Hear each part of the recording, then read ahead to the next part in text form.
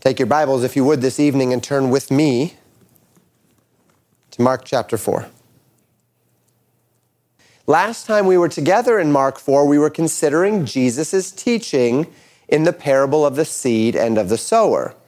We might actually more accurately call it the parable of the soils, because it's not really about the sower, nor was it even actually about the different types of seeds, nor was it about the things that sprung up that threatened the capacity of those seeds to grow and to bear fruit. But what it was actually about were the types of soil.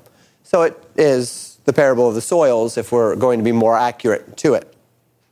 And in that, we learned about the numerous reasons why the seed of the Word of God might fail to bear fruit in one's life. And there are indeed many reasons. Yet, as I said, the purpose, the focus, the objective of Jesus' warnings were not about the things themselves, not about the devil snatching the Word of God, not about the persecutions and trials that would dry up that rootless or that shallow-rooted seed, nor about the thorns of the cares of this world and the desire of riches that would choke out the things of the Word of God from the heart of someone who was inclined unto them.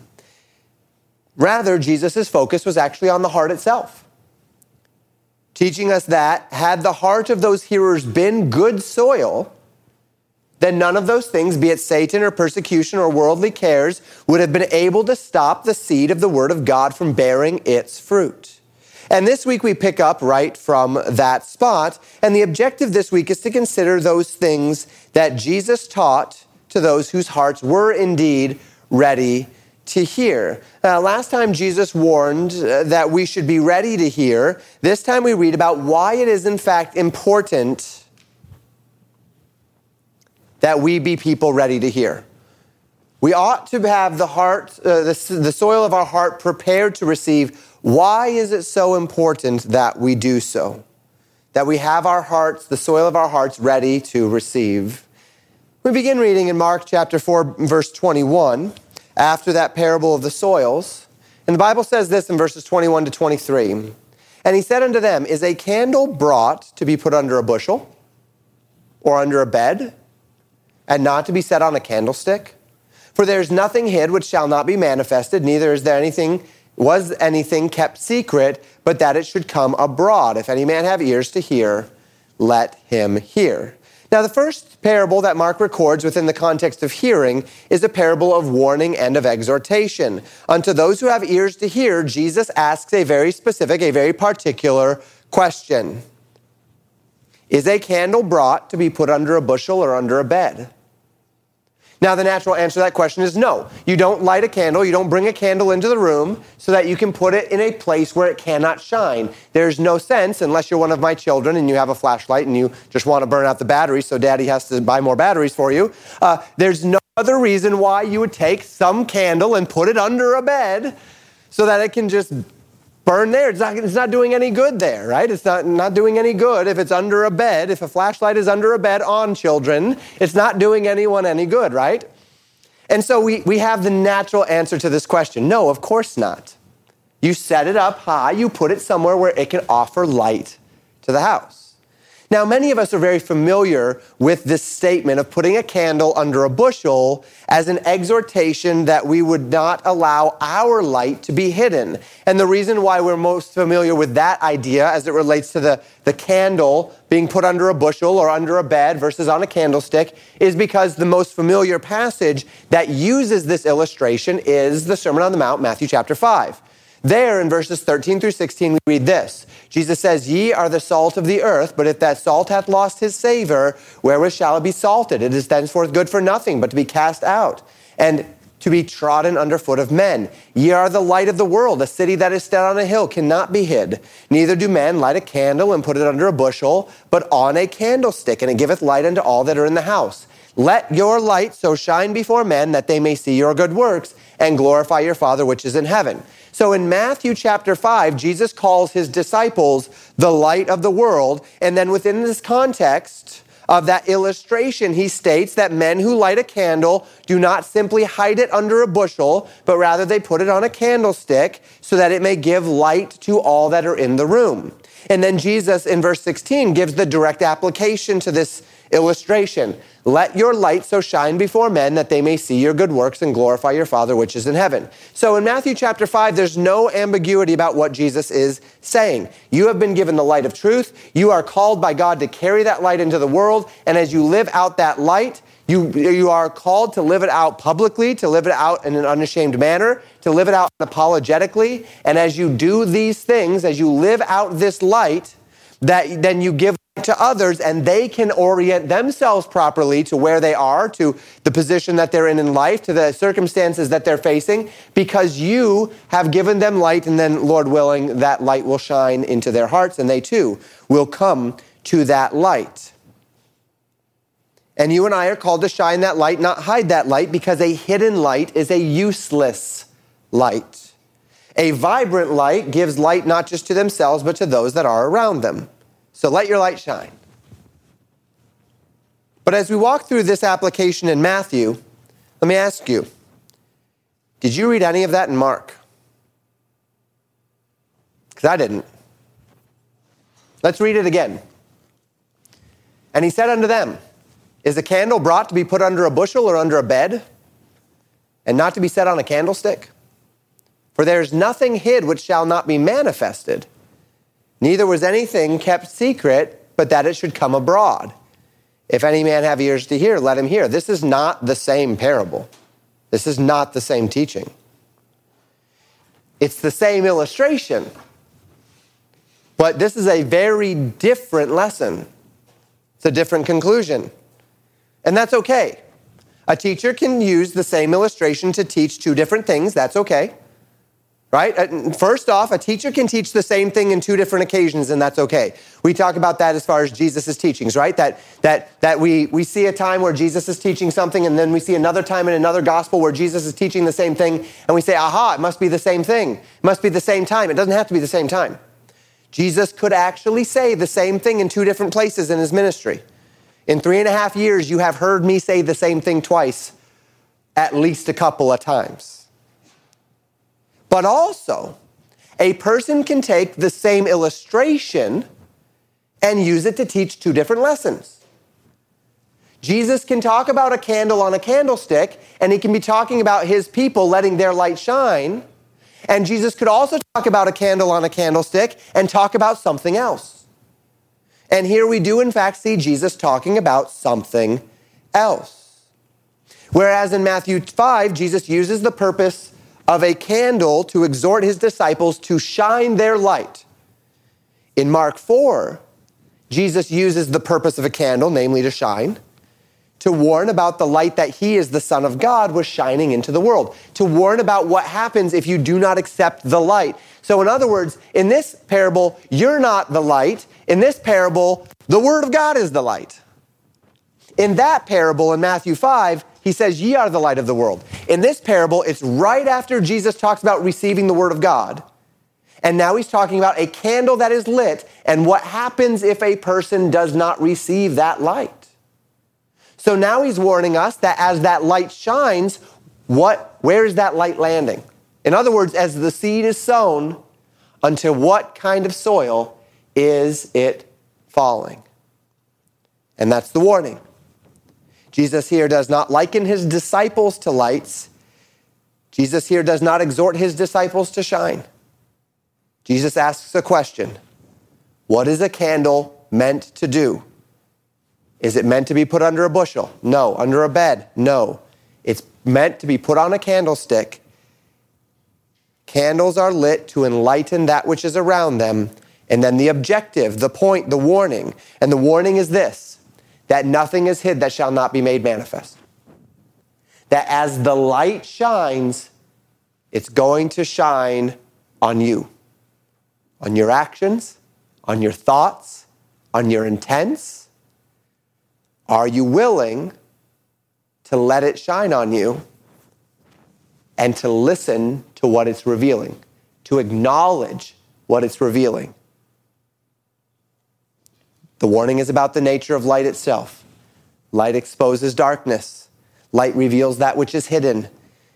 And Jesus has come both as the Word of God and the light of the world, so that as the Word goes forth from his mouth, from the mouth of his apostles, and then through the Word of God as we have it today, It functions in society and in hearts as light, exposing the darkness, allowing nothing to be hid that shall not be made known until the day, and we'll see this in a couple of verses later, until the day when we are all fully exposed on the day of judgment.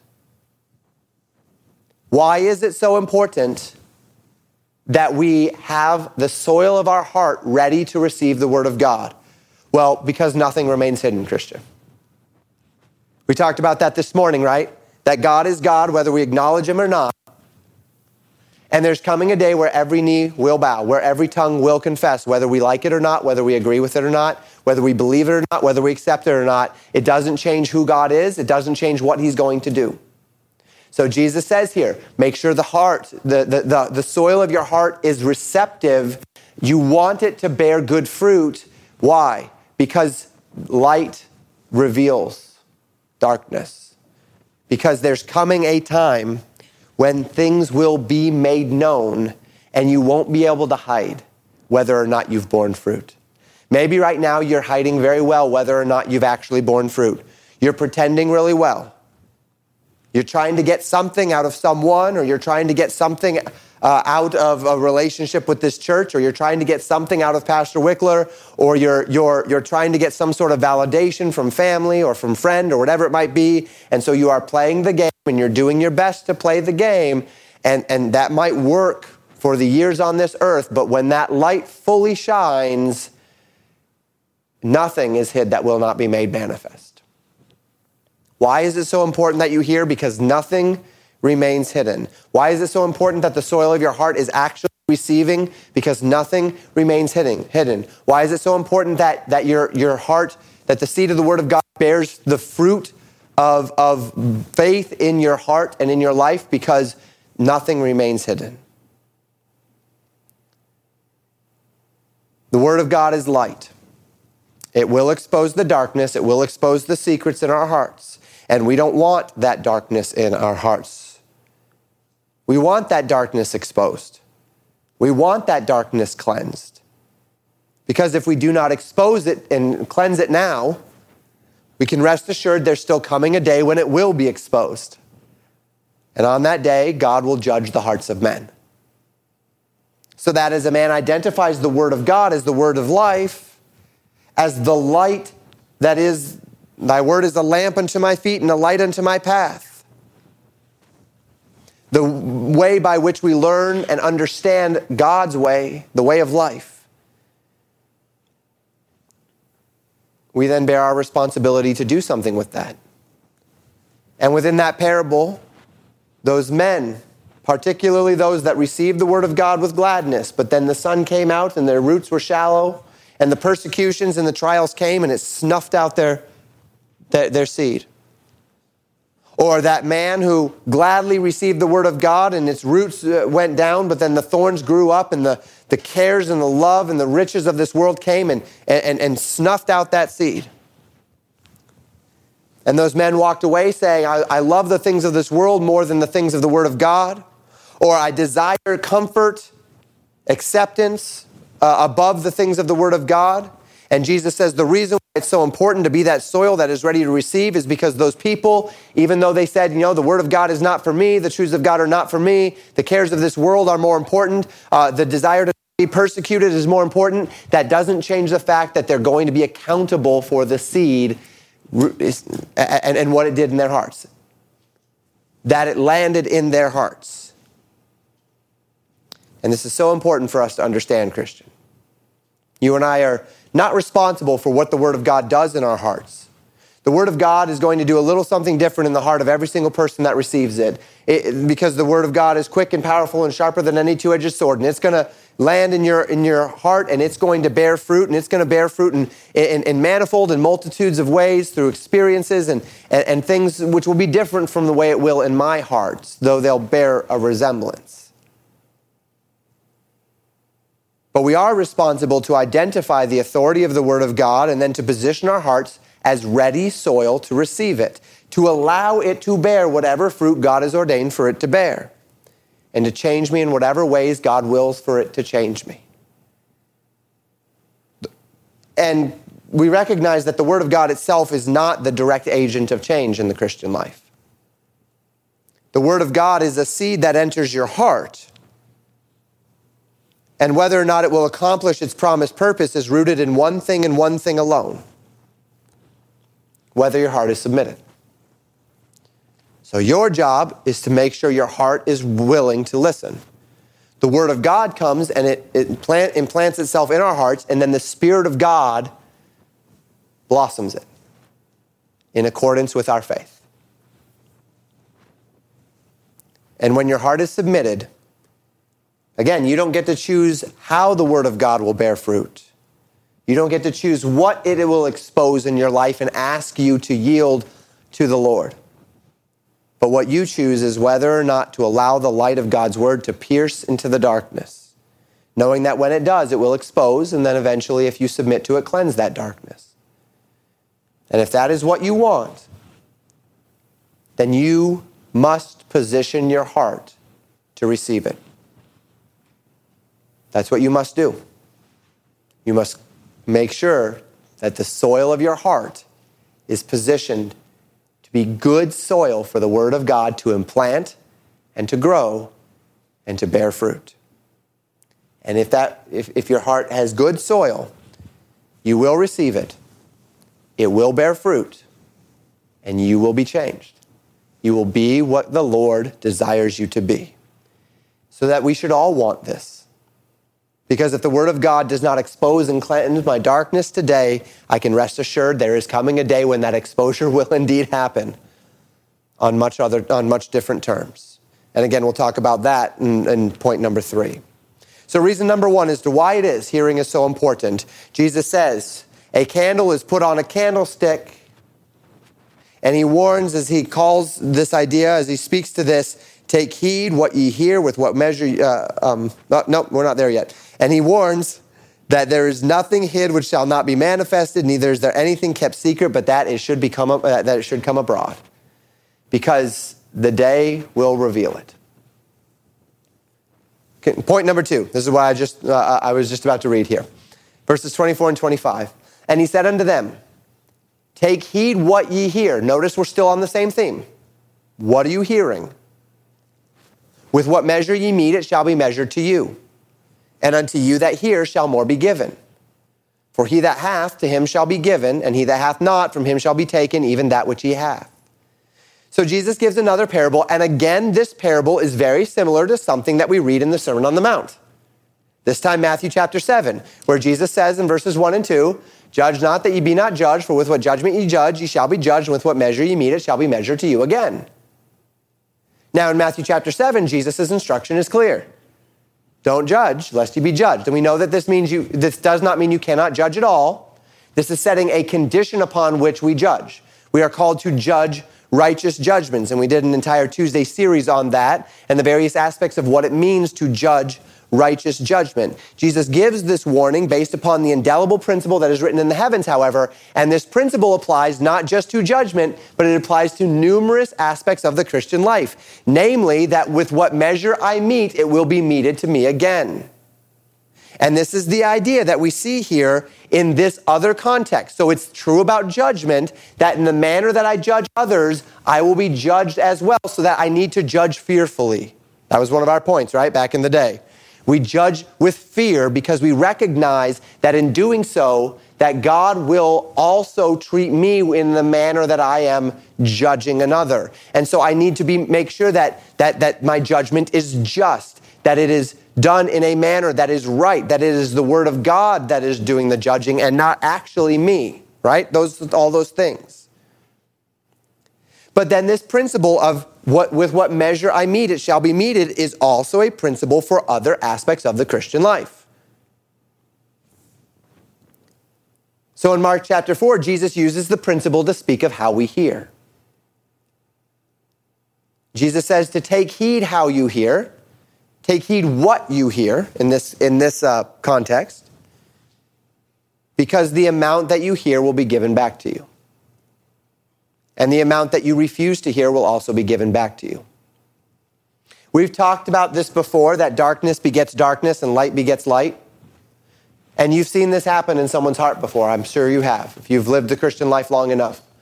To where a person, for whatever reason, they choose in a particular aspect of their Christian life to stop their ears. They get themselves into a situation and they have a desire for themselves in that situation, and the Word of God contradicts them, so they go to the ends of the earth to find that person who's teaching that the Word of God says what they're doing is okay. And they stop their ears to the clear truths of the Word of God. And then what do you find? It's like a snowball. Darkness begets darkness. They step into darkness, and that begets more darkness. And if they stubbornly hold on to that, then they get deeper and deeper and deeper into the darkness. This is the idea. With what measure ye mete, it shall be meted to you. Going back to the seed and the soil illustration, we might say the amount of ready soil that you have will determine how much seed is able to take root and bear itself in your life. If I leave most of my soil as rocky soil and weedy soil, then most of the word will not bear fruit. It may be that the word of God may be bearing fruit in one area of your life, but it cannot bear fruit in others because you have stopped your heart. Because that area of your heart is rocky soil. Because that area of your heart is shallow soil. Because that area of your heart is completely hardened. And so you can only bear so much fruit.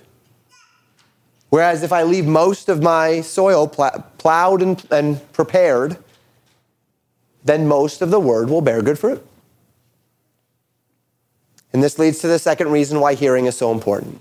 First, because nothing remains hidden. Second, because what is given must first be received. Christian, you will receive nothing from the Lord but that it falls upon the soil of a heart that is ready to receive it. God will not brute force himself into your heart. Now, God may go to extra lengths to bring you to the place where your heart is ready to receive. He might bring you utterly to your knees. He might have to go pretty far in one particular way, shape, or form as a means by which to draw you to the place where you're finally ready to listen. But he will not brute force himself into your heart. He will bring you to the place where you finally prepare your heart and then you receive. But you will receive nothing from the Lord but that it falls upon the heart of the soil of a heart that's ready to receive. The soil of a heart of faith.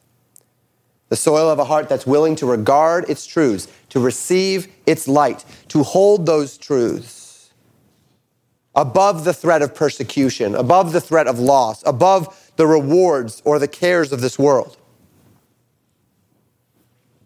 Only that seed will bear fruit. We know that. And only the seeds that bear fruit have value in our lives unto righteousness.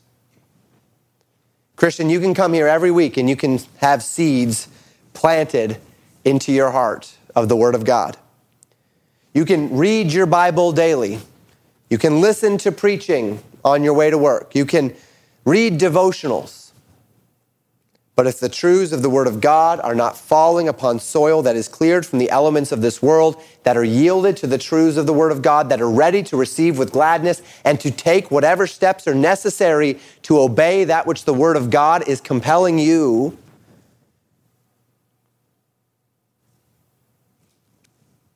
then what good is it? It's falling upon soil that will simply snatch it away. And the idea of faith is that I invest so heavily in the truths of Scripture that not the devil, not persecution, and not the promises of this life are going to stand between me and those truths, between me and their implications, between me and them working themselves out in my life. You have to set aside yourself. In my prayer this evening, I quoted from Psalm 139, the last two verses. Search me, O God, and know my heart. Try me and know my thoughts, and see if there be any wicked way in me, and lead me in the way everlasting. That's the heart of a man who is ready to receive God's truths.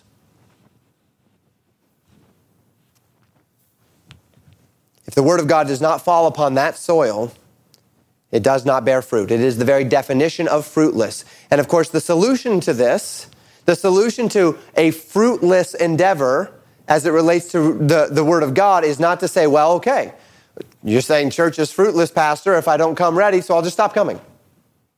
Well, you say Bible reading is fruitless, Pastor, if I do it with a heart that's not prepared, so I guess I'll just not read my Bible. Wrong response, right?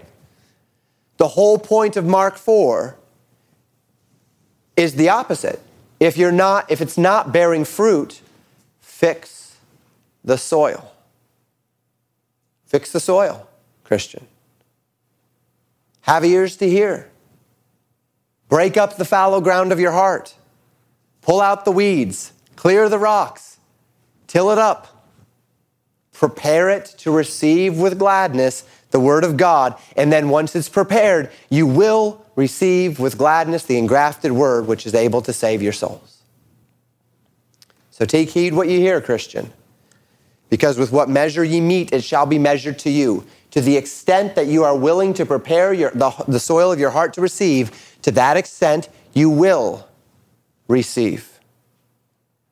The word of God will not bear fruit if you don't allow it to be planted. The word of God will also not bear fruit if it's planted in bad soil. More is given, but only to those whose hearts are prepared to receive. If you don't learn lesson 1, God isn't going to get you to lesson 2. If the soil of your heart is not ready, then the word of God is not going to bear fruit.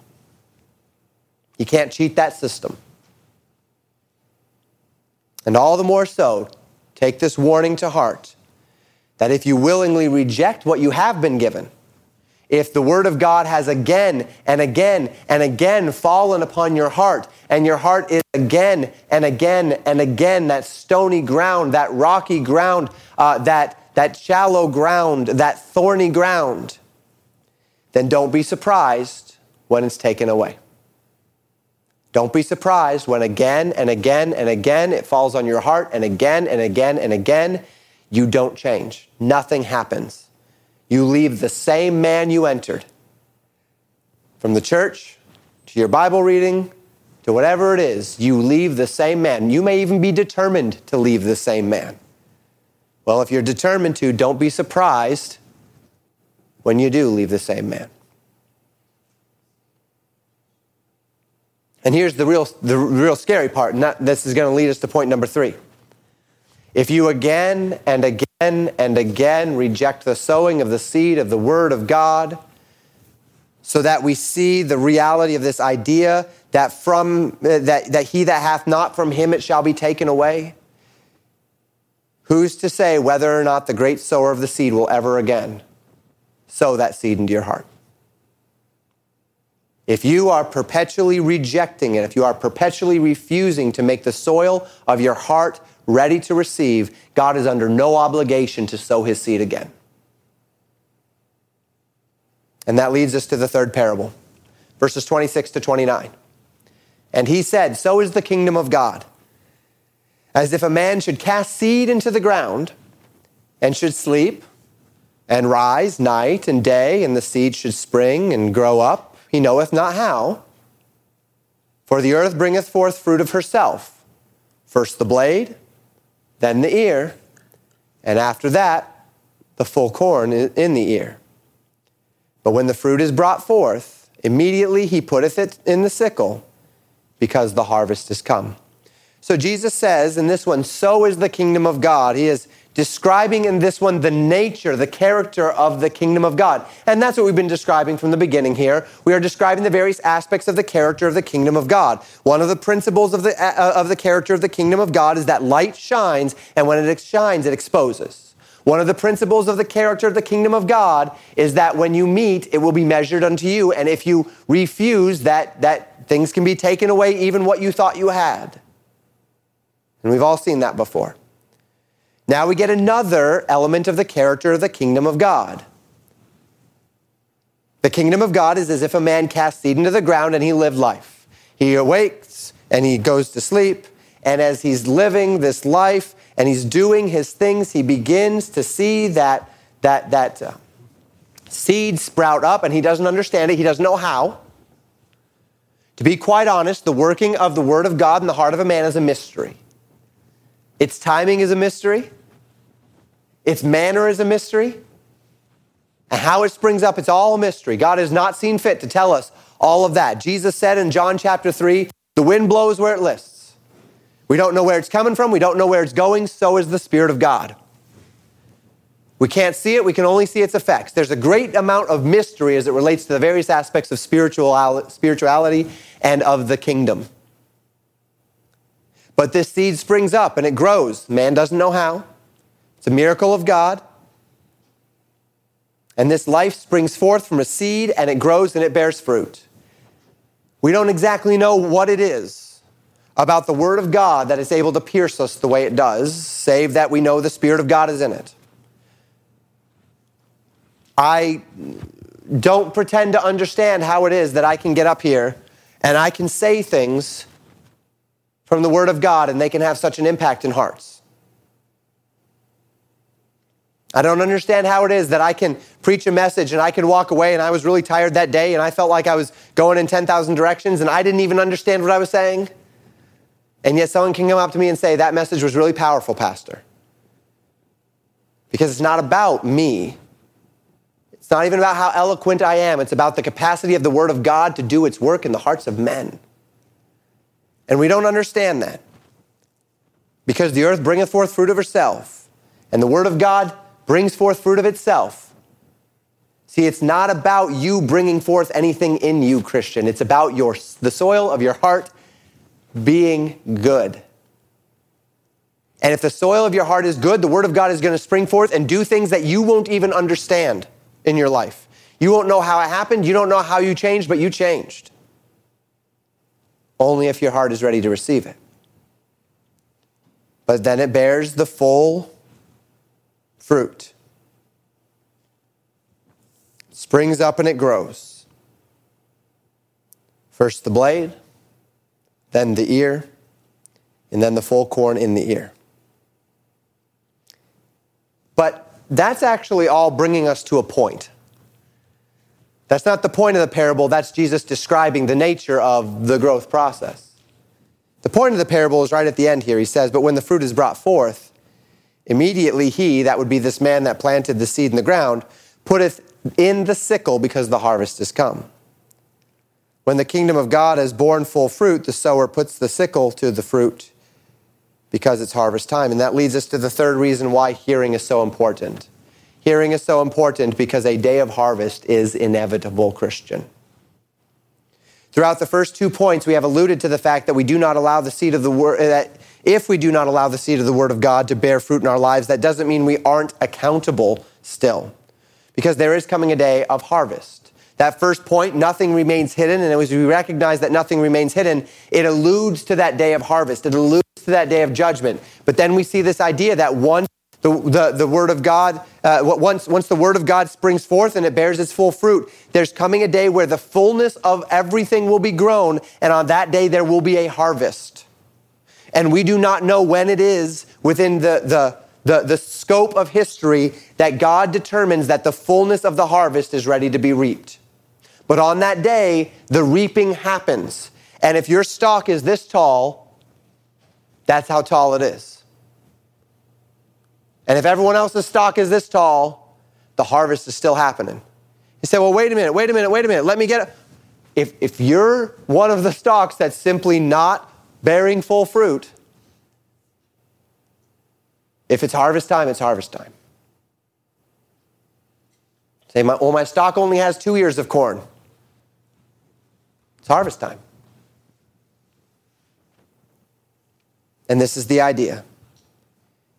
There's coming a day, Christian, when God will harvest his kingdom.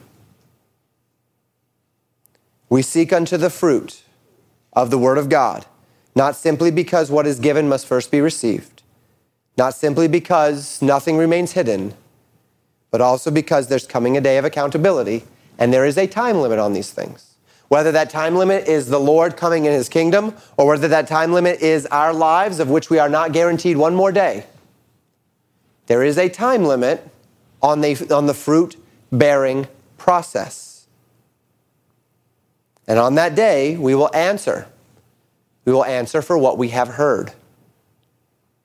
And when we answer for whether or not our hearts were receptive to the Word of God, we'll answer. We have no control over when that day is. That day, for one whose heart is rocky soil, or thorny soil, or wayside soil, will be a day of sorrow, will be a day of fear. But the harvest is coming, Christian.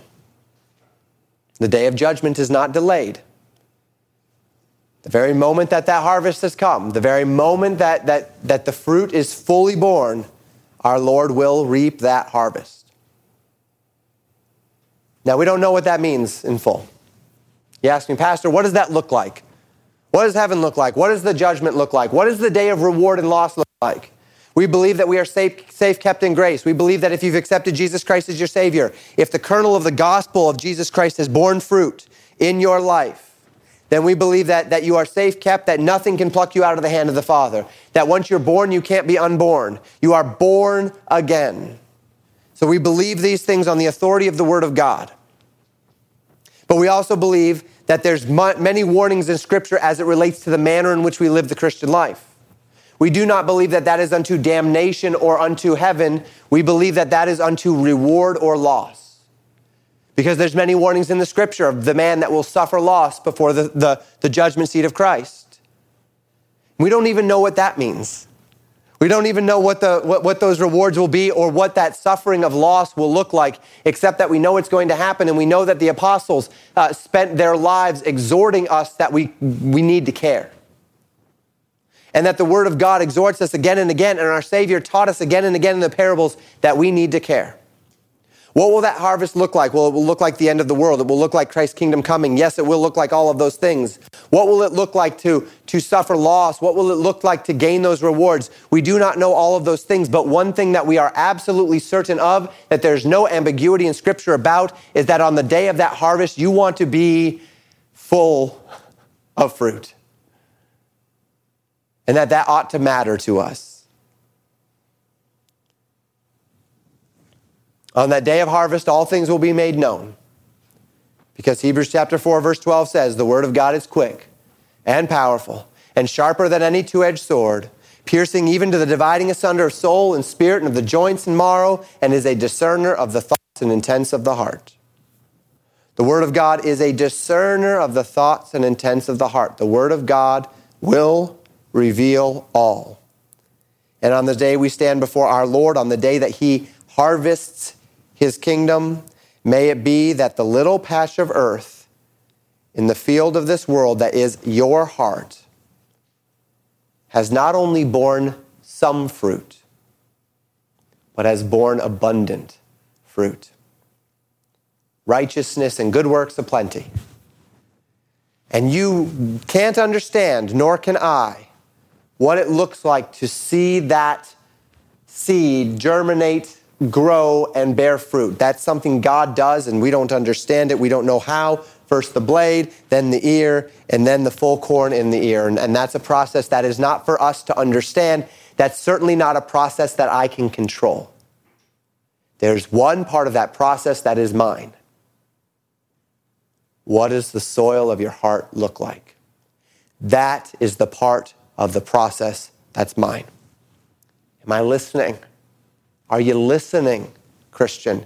Is the soil of your heart ready to receive? Are you humble to receive the word of God with gladness? You don't, thank God, I don't have to be in control of producing God's righteousness in me.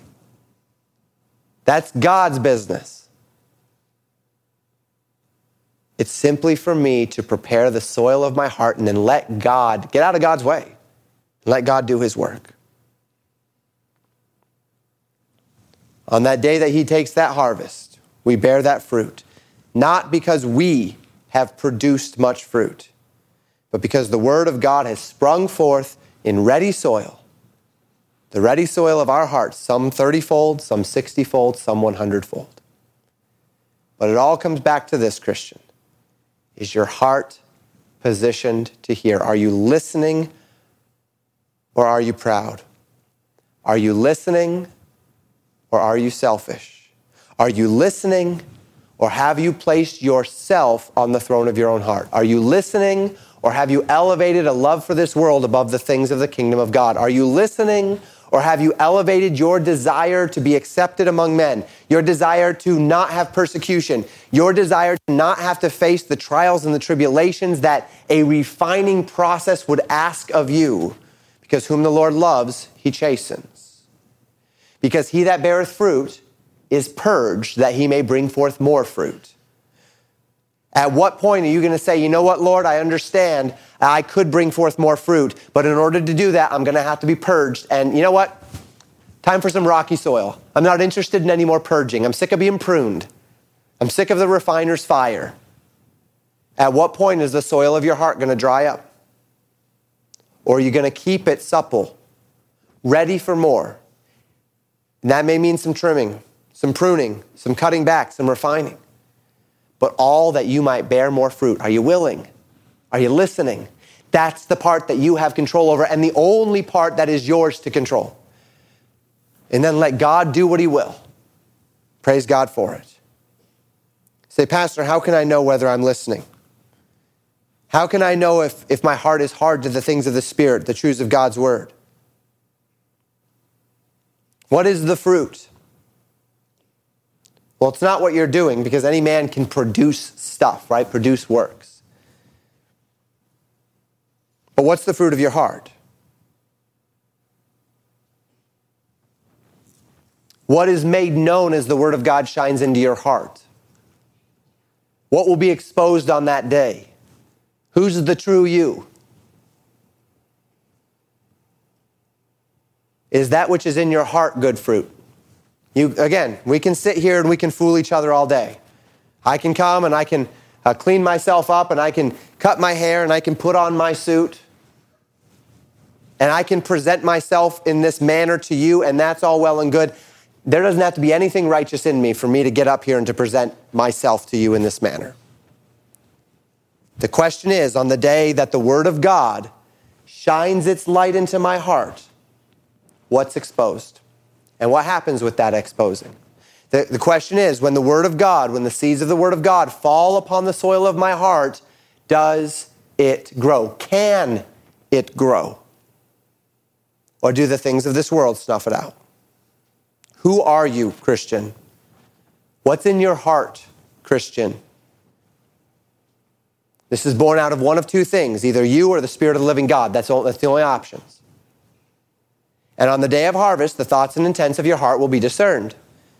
And this is why hearing is so important, because it really doesn't matter what Pastor Wickler thinks of you on this side of eternity. It really doesn't matter what your friends and family think of you on this side of eternity. What matters is what's going to happen on the day that the harvest comes. What will you have to show for it in eternity? Will there be fruit there, or will it all be the shriveled up plants that were choked out by the thorns and the sun and the wayside of this world? One more parable in the text. Verses 30 to 32. And he said, whereunto shall we liken the kingdom of God? Or with what comparison shall we compare it? It is like a grain of mustard seed, which, when it is sown in the earth, is less than all the seeds that be in the earth. But when it is sown, it groweth up and becometh greater than all herbs, and shooteth out great branches, so that the fowls of the air may lodge under the shadow of it.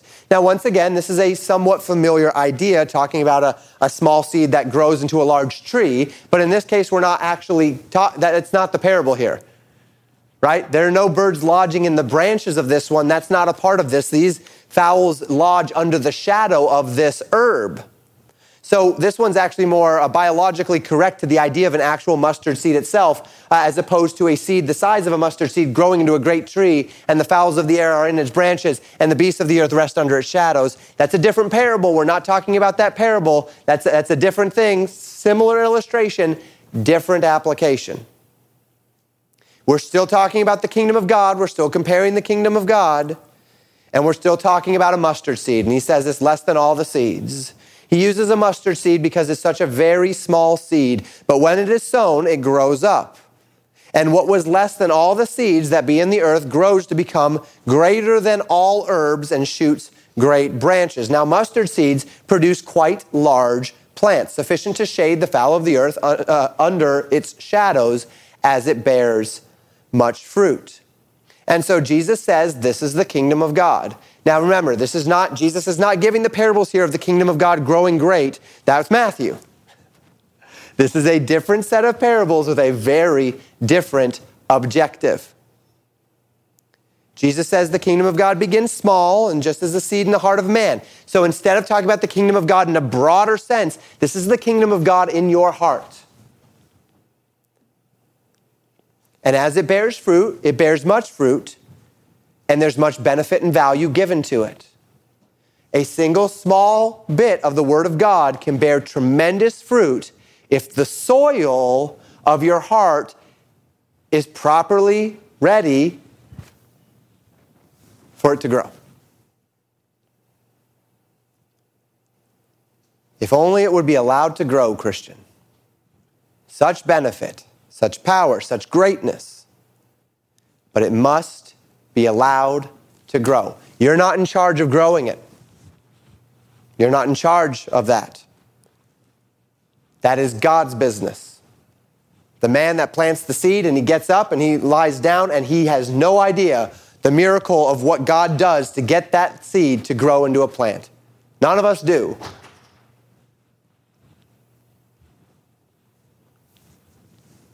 My job is to make sure my soil is right. So our fourth point. Why is hearing so important? First, because nothing remains hidden. Second, because what is given must first be received. Third, because the day of harvest is inevitable. Fourth, because hearing is your only access to the greatness of the kingdom. Hearing is so important because it's your only access to the greatness of the kingdom. God has given us so great and precious promises. God has provided for us so much potential unto life and godliness. We have seen the greatness of the kingdom in the lives of those who have gone before us, in the lives of great Christian men, and what they've been able to do, the impact they've been able to have for Christ. We might talk about the great men of the past who have impacted through revivals and who have impacted through great missionary works. But we can also talk about those men and those women that you know.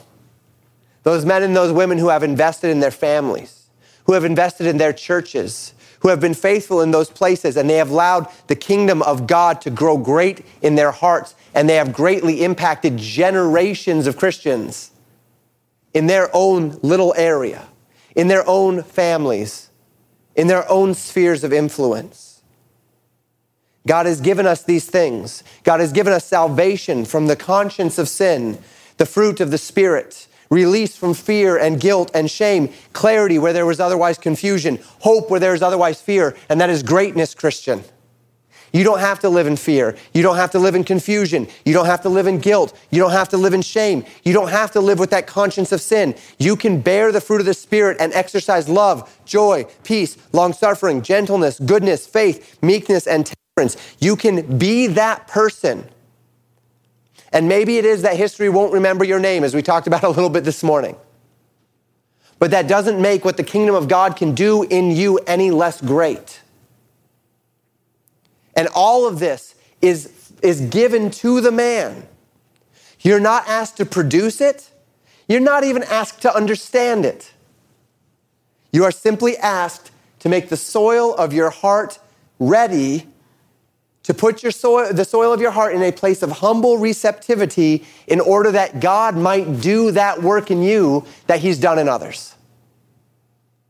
In order that God might produce the great plant of his word in your life through that little seed that he implants there.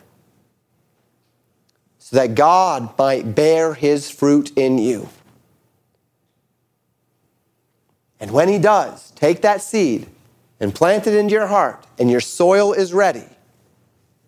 There's not anything in the whole of the kingdom of God that you do not have access to. The whole of the greatness of the kingdom of God stands before you. All of its greatness, contingent upon one thing and one thing alone. How's the soil of your heart? So we finish our passage today with verses 33 and 34. And with many such parables spake he the word unto them, as they were able to hear it. But without a parable spake he not unto them, And when they were alone, he expounded all things to his disciples.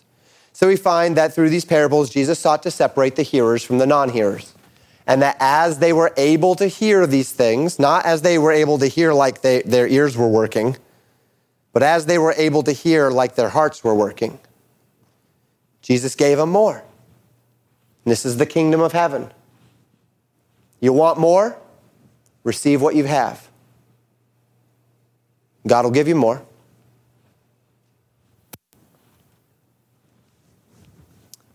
And so it will be in every age, among every group of people. I preach the word not to make you hear, Christian. I preach the word so that those of us who are willing to hear will have something to hear. We share the gospel not to make anyone hear, Christian. We share the gospel so that those who are willing to hear have something to hear. We are responsible for the condition of no man's heart but our own. And yet on the day when we determine that we will hear, on that day the seed of the word of God that plants into my heart will bear much fruit. I can't control your heart. I cannot make decisions for anyone in here. There's only one person I can make decisions for, and that's me. I cannot even control what the word of God does as it bears fruit in my heart. I can only control one thing, whether or not I allow it to. Whether or not my heart is ready soil. And on the day that it is, the greatness of the kingdom is open to me. Why is hearing so important? First, because nothing is hid that will remain that way. Nothing remains hidden. Second, because what is given must first be received. Third, because a day of harvest is inevitable and we want to be ready for it. And fourth and finally, because hearing, readiness of heart to hear, is the only access that you have to the greatness of the kingdom. And when you hear, Christian, the greatness is, you have access to it all. May we have ears to hear this evening. Thank you for listening to Pastor Jamin Wickler from Legacy Baptist Church in Buffalo, Minnesota.